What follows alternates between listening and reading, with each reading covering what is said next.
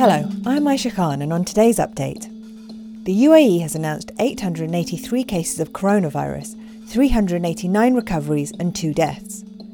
There were 27,540 new tests carried out. The US has now passed 100,000 coronavirus deaths, which means almost 1 in 3 of the world's 355,629 deaths have been in the US. Globally, there are now more than 5.6 million cases. Almost a third of all UAE Federal Ministry employees will return to work from May the 31st. The decision, which covers government ministries, authorities and institutions, exempts several categories of workers, including pregnant women, people with disabilities, individuals with chronic diseases, those who care for children in grade 9 and below, as well as older workers and those who care for elderly citizens.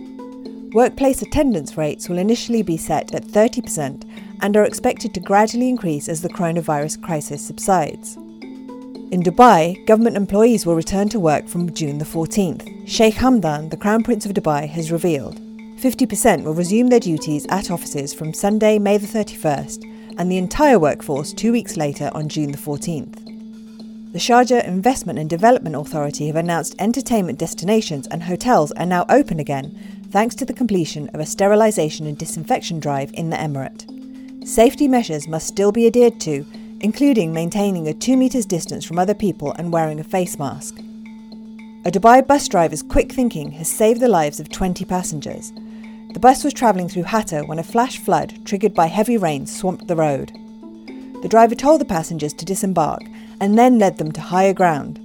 Police said one of the passengers sustained a minor injury through the incident, but the rest were unharmed. Heavy rain fell across parts of the country on Tuesday and led to widespread flooding along the eastern coast. 4 people, including 2 children, died when flash floods swept away 3 vehicles in Sharjah. The fallout from the collapse of NMC Healthcare and the subsequent freezing of accounts of the company's founder, B.R. Shetty, is having a knock-on effect on other parts of his business empire, leaving him unable to pay staff at his Neopharma business and other companies. Mr. Shetty spoke to The National and said he plans to return to the UAE and that with the support of the government and its bankers, he would rebuild his empire. India is in the grip of the worst desert locust outbreak in nearly 3 decades, as huge swarms reach the country through Pakistan from East Africa, posing a serious threat to crops. Officials said at least 10 large pest swarms destroyed more than 50,000 hectares of farmland in 2 Indian states, making it the worst plague since 1993.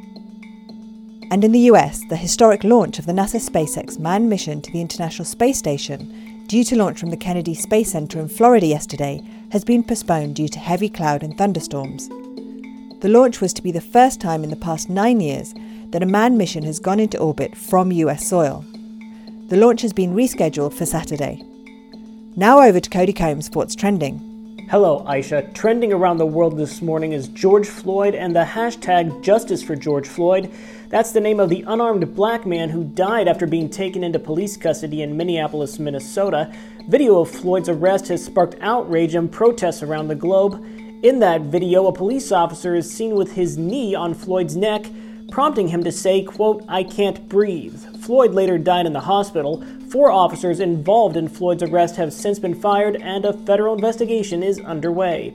Also trending globally this morning is the phrase executive order. This comes after U.S. President Donald Trump vowed to sign such an order aimed at what he alleges as bias at social media companies like Twitter and Facebook.